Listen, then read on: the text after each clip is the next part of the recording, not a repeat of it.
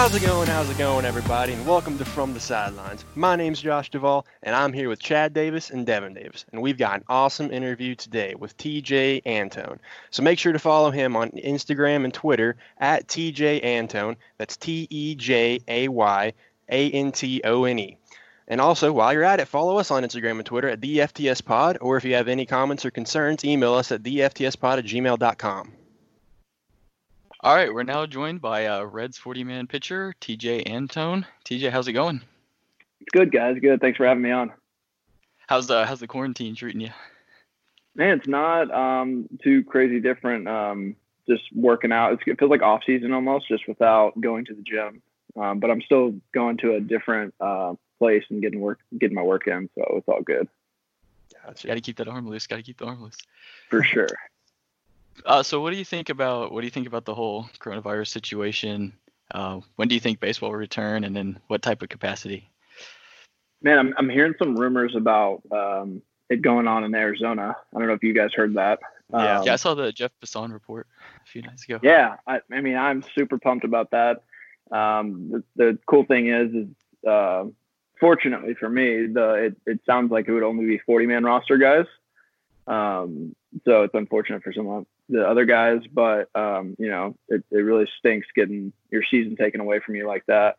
But I am excited to get after it, and I'm hoping it's sometime in May or June. I think it'll be within the next month or two. Yeah, for sure.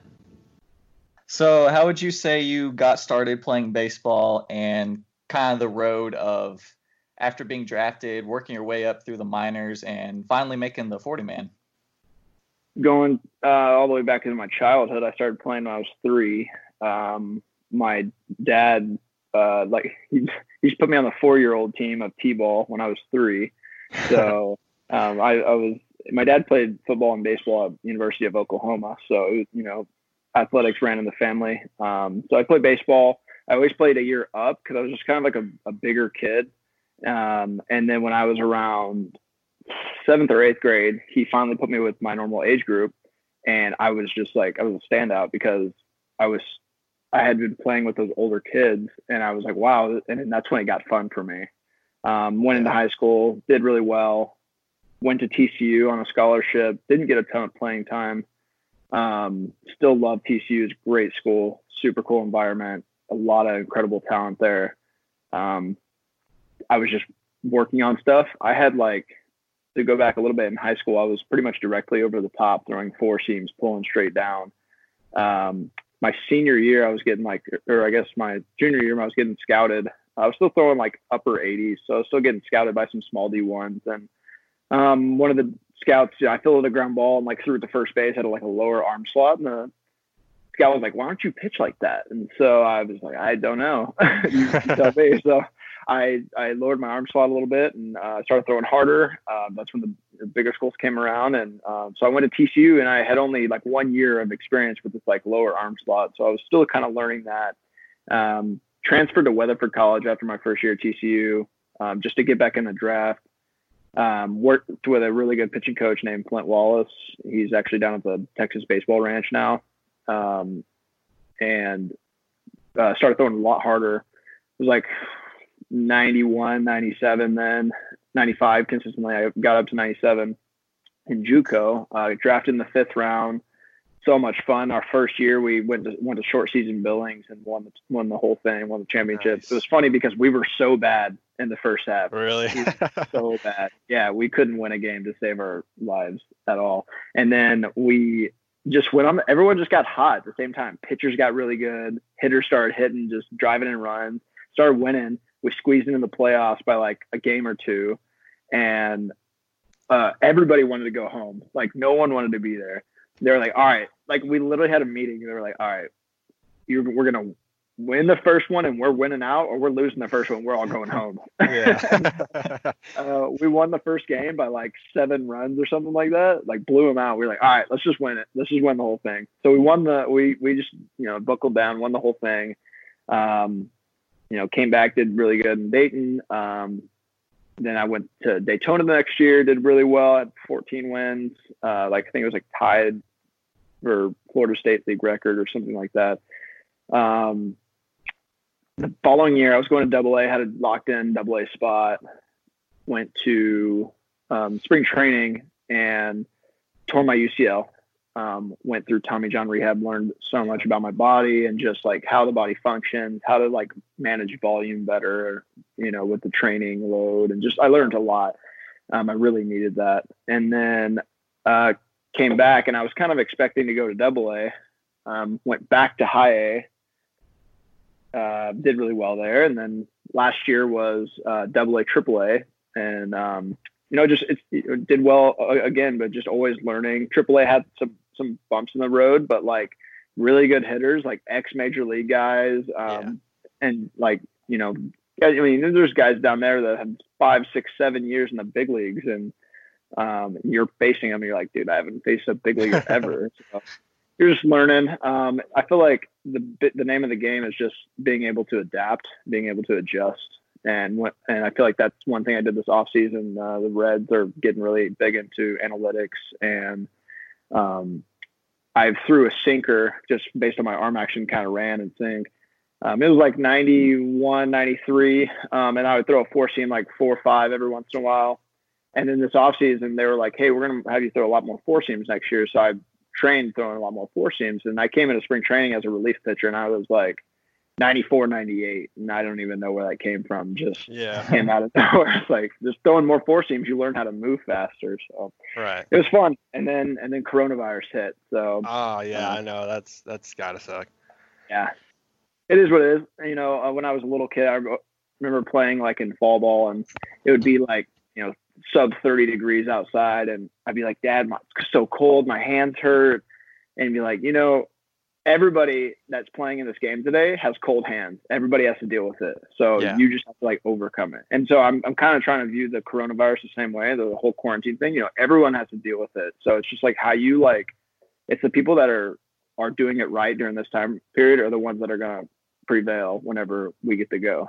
Absolutely. Yeah. So talking about spring training, how did you kind of prepare for that, and what was your mindset going in? So I knew I was going to come in. I knew that on the big league side that I wasn't going to come in as a starter. I knew the Reds viewed me as a starter, but I knew that my opportunities during big league camp would be as a relief pitcher. So I came in more on preparing as a relief pitcher, knowing that I would get time to build up as a starter. So I like to, me personally, not everyone does this, but I like to kind of over prepare. And then when I go into spring, it's like the workload is a little bit less. Plus with like waking up earlier and some of the PFPs and just like team defenses, like it's just a little bit more wear and tear on your body. So I feel like if I over prepare on the pitching side, then I'll be like more than ready to perform in the game. So for example, I went in there having thrown 2 innings already before I even got to camp to live hitters. Some guys don't even like to throw to live hitters before they get to camp. So I had thrown to live hitters multiple times, and I had worked up to what they would call an up and down, where you get up and you get hot, you throw a bullpen or you throw live BP to hitters, and then you actually sit down and cool off, and then you get back up. So an up and down, 2 innings. And so I was more than prepared, and then I came out, and they actually gave me the opening day start, and I was like, what in the world? That's got to be so cool. Oh my gosh. And the game rained out. So no, I didn't get to do it. So I was really pumped. And then so they're like, all right, you just push the next day. So I'm thinking I'll start the next day. And then they just shuffled it around, and I still got to pitch the next day. I got 1 inning, but, no, I got 2 innings the next day. I just came in as a relief pitcher, and I was really amped up, and I looked at the scoreboard and wanted to see how hard I was throwing. It was like 97. I was like, whoa, I didn't know I had that in the tank. But yeah, just I like to over prepare and come in so my body's just more ready than I need it to be. So I was also reading that you recently developed a slider as another pitch in your arsenal. So you kind of talk about that and what that was like and how you think that's enhanced your strikeout potential. Yeah. So in high school, my coach, he called it a slider for some reason, but it was more like a cutter. I thought it was a slider in high school as well. The way I threw it, the way it kind of broke across the plate, it was very lateral. And I threw it in high school, threw it all through college. And then the technology started coming out, and like when you actually throw a pitch on a Rapsodo, it plots it in a certain spot, and it was plotting as a cutter. And I'm like, what in the world? Like, I didn't know I threw a cutter. And it made sense because sometimes I did throw it like harder. I threw it like upper 80s, and I was like, okay, that's just throwing like a hard, more like a power slider. Like, it's not like really loopy. It's just kind of just goes across. Then Rapsodo was like, based on where it plotted, was like, oh, this is a cutter. And I'm like, okay. So then I went up to Driveline 2 years ago, I believe. Yeah, not this past off season, but the off season before, and did a whole pitch design with them. And I worked with a guy named Rob up there. I think his last name's Hill, Rob. And he just talked about getting more depth around it, adjusting the spin axis a little bit. It was really fun. Throwing a bullpen of 35 sliders, just, you always think that's like so bad for you, but I felt completely fine. And it was a lot of fun just to see the different like metrics of it. Worked on that. And then I had like my strikeout percentage on my slider went from like 10% to like 15% on the next year, which is like pretty big jump. And then this last year, I think it got up to like 22%. So it's getting better.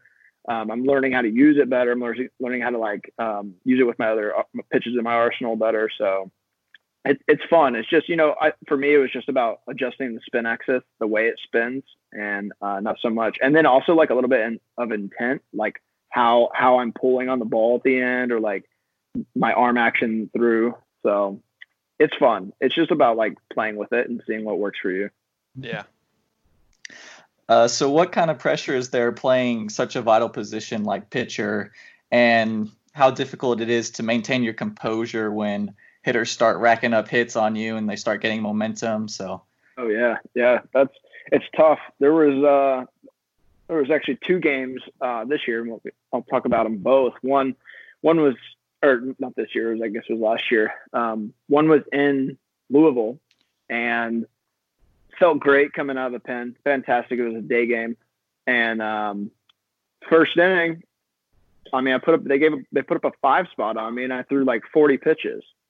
And I was just like, what in the world? Like I'm locating. I'm like, they're just, I maybe left one ball up and he got a hit, and then I'm locating and the guy gets a little dribbler through the infield. And it's just like, it'll start getting that momentum like you were talking about. And, it comes down to just like trying to get rid of the emotion in your head, because like at the same time, everyone wants you, like, everyone behind you and in your dugout and at your home field, they want you to do good. Everyone, they want you to strike out that guy. They want you to do good. So, and you're your biggest critic. You want you to do good better than anyone else wants you to do. Right. Well, Yeah. So it comes down to like, hey, everyone's they're on my side. I have nothing to worry about. So it's just like, why am I having these emotions of like, man, I'm really upset with myself for giving up that ground ball. It's like, well, I executed my pitch, so I really can't be upset with myself, Yeah. So that in that game, unfortunately, I had to come out because the Reds have a rule of like, I think it's like 35 pitches, anything over 35 pitches in a game, you got to come out. So once I got in the dugout, I was pretty emotional about it. I was very, very upset. But after that, it was like, there was nothing I could do about it. I just went inside the dugout I went into the locker room, and I just literally started my next day routine. I couldn't do anything about it. I went and looked at some video just to make sure like everything was working well. There were like a few pitches, like I said, left up. And then, other than that, you just get back on your routine because your routine works. Another game, we were facing Indianapolis, and almost the same thing happened, except I gave up 5 runs over 14 pitches, which is crazy if you think about it. Yeah. So it was literally like pitch, single up the middle, pitch, ground ball, pitch, ground ball. Like these runs were just like coming in. And I 14 pitches, I was like out of the inning and had given up 5 runs, and they were all singles too. So, I was just like, man, what am I doing wrong? We were doing some shifts and they were hitting opposite of the shift, and it was just awful. And I was really upset with myself. And I was like, the best thing I can do now is go 5 or 6 innings, just go deep in the game, help out my team, keep the score as it is. And so the new objective was forget the first inning, focus on what is right now. And so I ended up going 6 that game. I went 6 innings.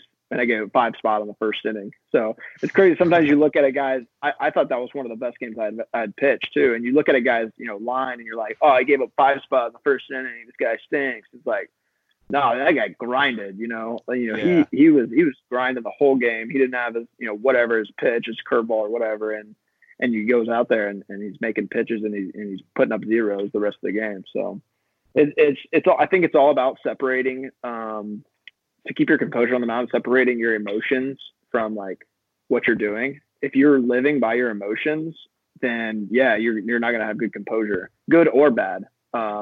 But I think if you can totally separate from your emotions, just recognize that your emotion is there to help you. It's saying, hey, you don't want this outcome. Let's make an adjustment. Or, hey, you're doing really well. Keep doing what you're doing, and recognizing that, say, okay, like I need to make an adjustment, and then making an adjustment. All right. So this question is kind of my classic question. I ask everybody that comes on here. So say you're out for a drive, you get a little rumble in your tummy. You're getting kind of hungry, but you couldn't eat a full meal. So you stop at a gas station. What's your go-to gas station snack? Oof, probably like a chicken sandwich or a slice of pizza. Okay. Yeah. You Don't really, eat Either any pizza that's sitting there for a while. you trust that chicken enough?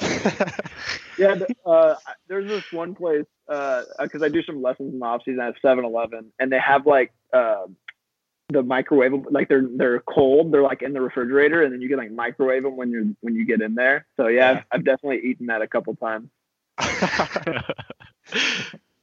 All right, so one of the bigger stories this past offseason was the Houston Astros scandal. You don't have to give me an answer quite like Trevor Bauer might, but kind of what's your take on that, and how do you think that's going to implicate future season? I think that we're always trying to find advantages on the field. For example, there was this last year, there was a catcher that was really lazy behind the dish, and I could see what sign he was given from the far side of our dugout, and I relayed the sign in to the hitter, but I was not using external technology to do that. I was in the dugout. I was using my own eyes. I wasn't using a code software to decrypt the numbers, the numbers that he was putting down between his legs. I think what I did, that's part of baseball. If you got a guy on second base and he's relaying signs, you need to change your signs. That's just part of the game. Pitchers tip pitches, with what they're doing, and hitters will relay that, and that's fine.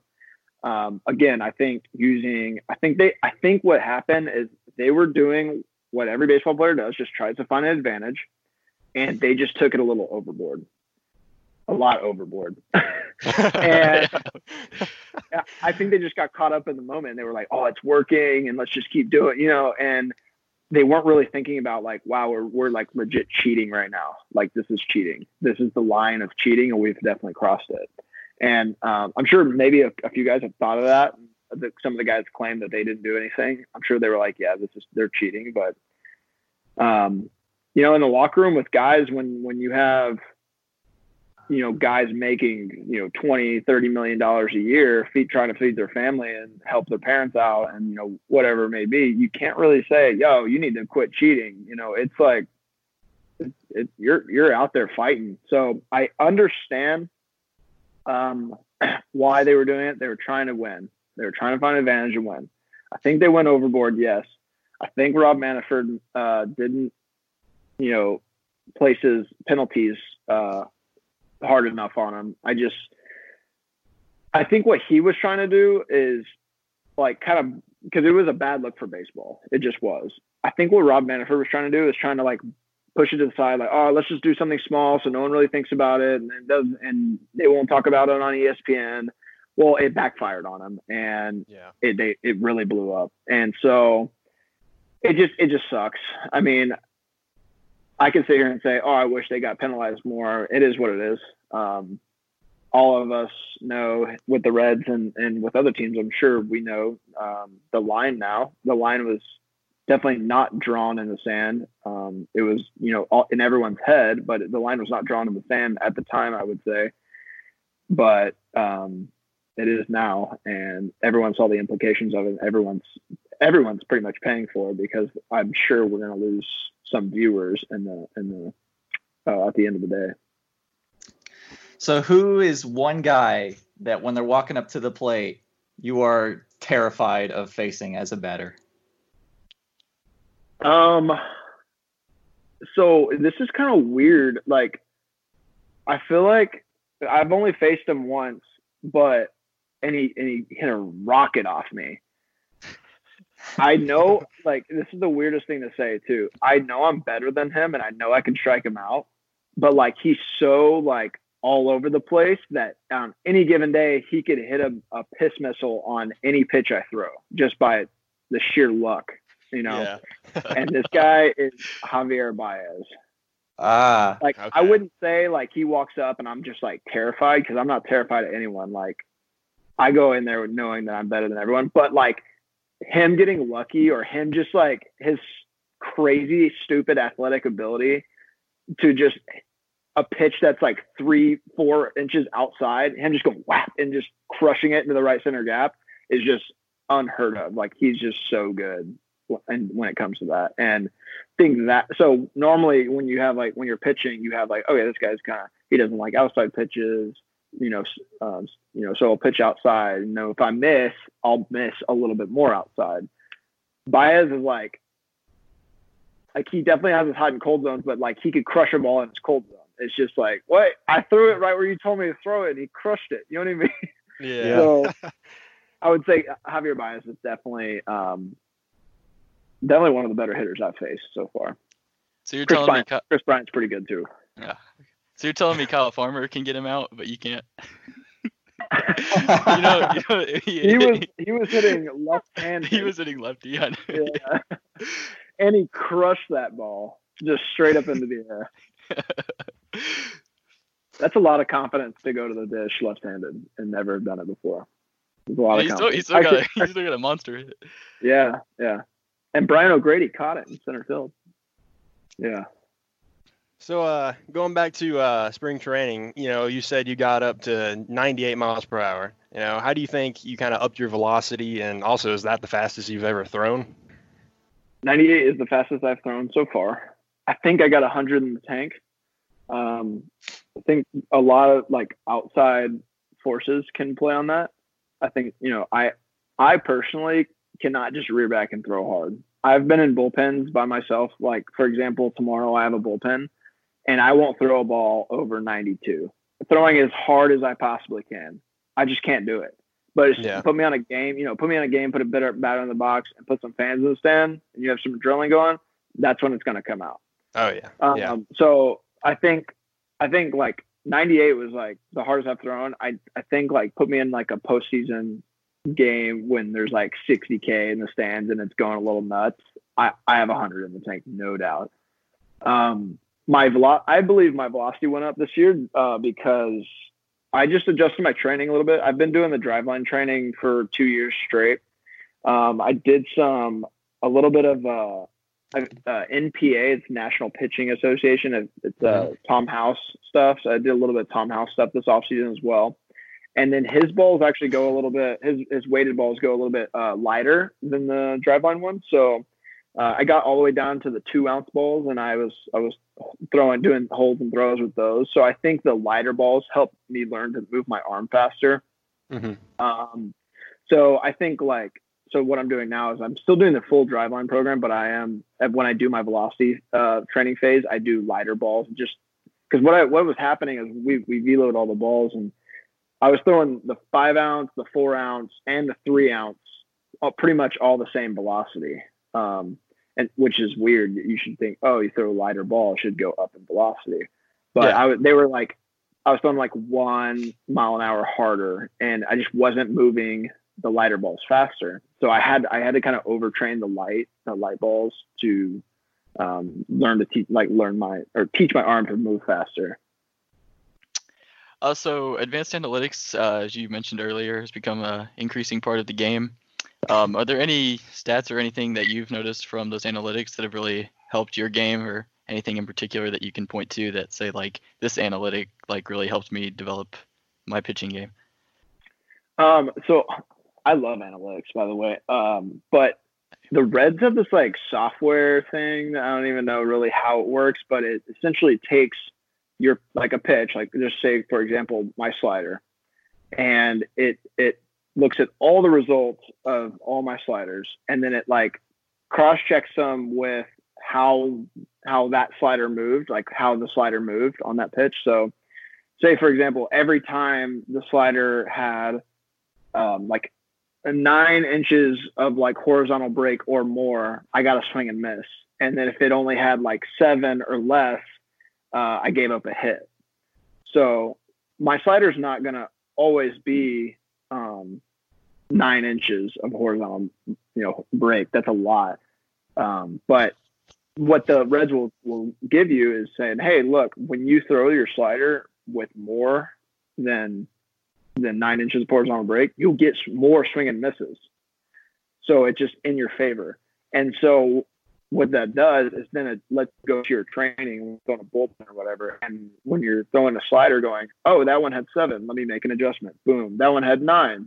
There we go. What did I do different? Oh, I just pulled a little bit more, sideways. And then you try to repeat it. Boom. So now what it's doing is it's trending your slider more horizontal, and it's giving you that competitive edge. So, and for all my pitches, there's that kind of, hey, this is like your average, and you've thrown it like this before, but let's try and trend our average towards that best.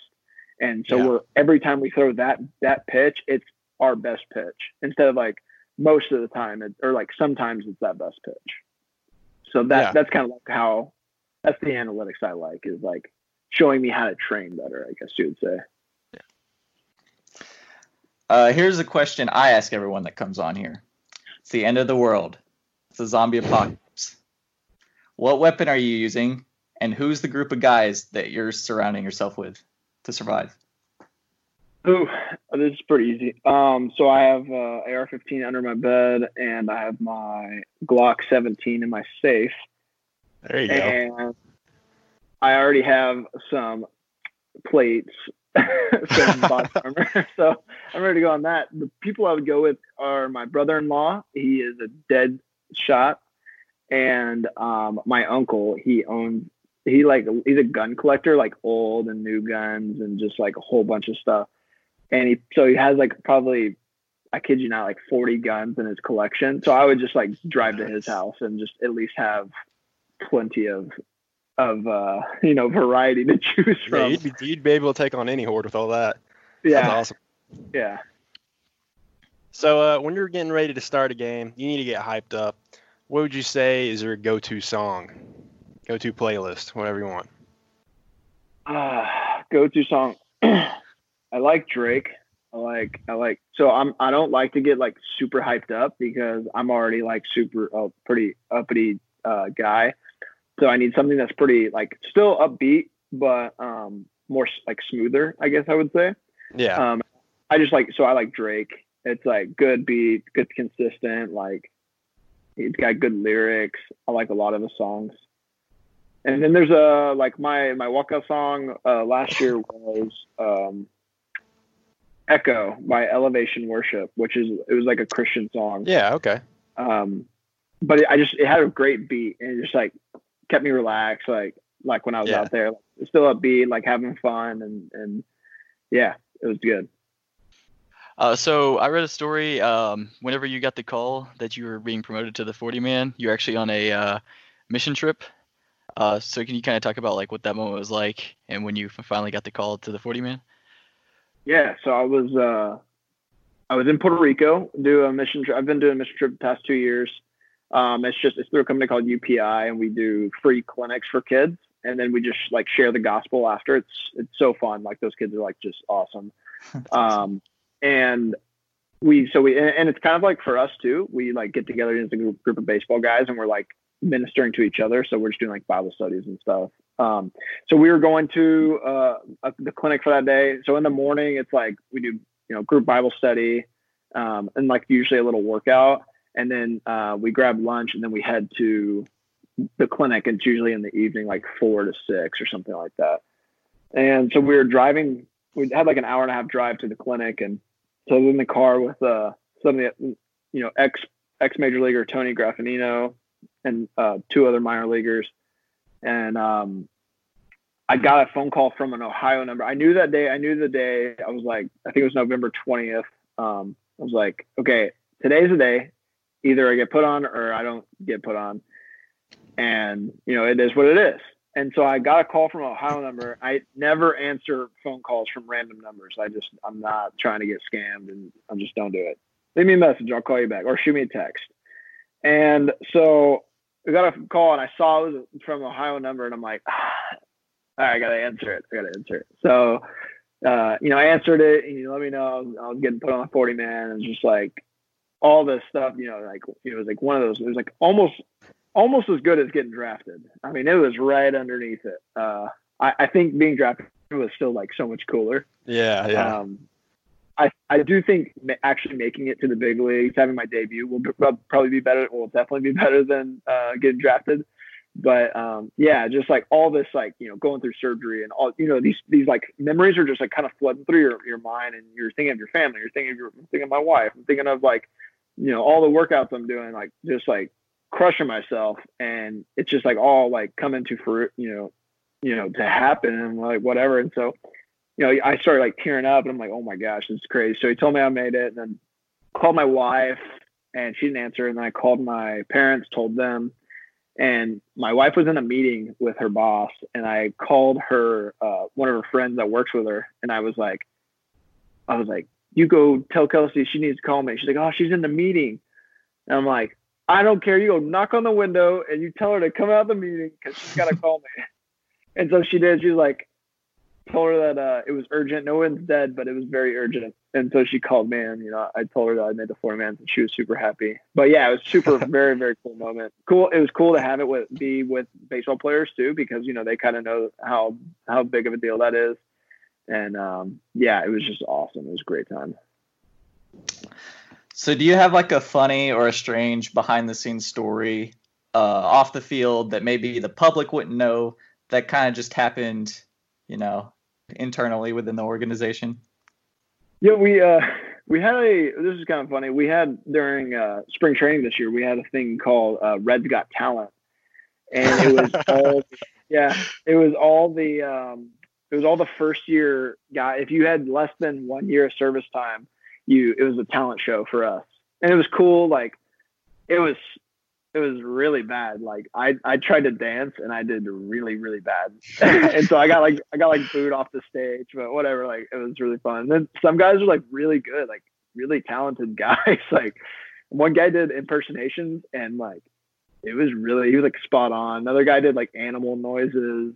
There was a guy, there was like multiple magic tricks where there were like really good magic tricks. I'm sure they like looked them up on YouTube and just practiced a few times. But Tyler Stevenson did the Napoleon Dynamite dance, which was like really funny. Yeah. So it was a little Reds Got Talent. Cool thing was Joey Votto bought us. Well, he didn't buy everyone. So first prize got like a MacBook Pro. Second prize got like a really expensive backpack. It's a Toomey backpack. It's like $500. And then third prize got like $300 cash. Very cool of him. Like he didn't have to do that. That was really cool. But yeah, just like little things like that, stupid little things like that. And then just guys clowning on each other all the time, especially Amir. Amir would always clown on me like every day. Just wear me out every day. But it was nice. Like it was out of a loving heart. So love that guy. All right, man. I think I got one more for you, and then we'll let you go. So what piece of advice would you give for aspiring baseball players, or just anyone in general aspiring to do something? Make a sacrifice. There's a lot of. I was just telling my kid this the other day, because, like I said, I work with some kids in the off season. This one kid's pretty talented, and, but he's like definitely like a more popular kid in the school, and he gets wrapped up in like. Playing video games late at night, and like, girlfriend, this, that, and the other. Now I'm telling like, dude, you gotta make a sacrifice. You want to go pro, whatever it may be, football or baseball, or even like, I want to work for NASA, like whatever it may be. You have to make a sacrifice, because just the normal Joe he's not gonna make it. You have to be different. Yeah. And whether that's like getting off Xbox early to go get an extra hour of sleep, or just making sure you're not eating like 5 cookies, eat one, like don't be like the normal human, like be different, like make the sacrifice to do the right thing.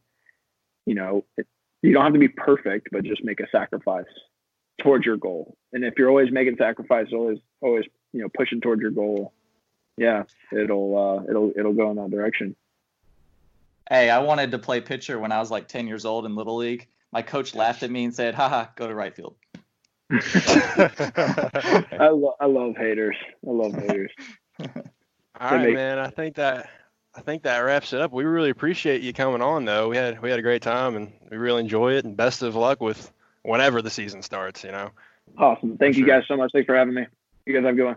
See ya. You too. All right, a special thanks to TJ Antone for coming on. It was a great interview. We really appreciate the time in the interview. Be sure to follow him on Instagram and Twitter at TJ Antone, at TEJAYANTONE. And be sure to check out our social media at Instagram and Twitter at the FTS Pod. We're doing a March Madness Twitter bracket. It's currently in the Final Four, so be sure to check that out. Get your votes in. And if you have any questions or comments, feel free to email us to theftspod@gmail.com. Bye. Have a great time.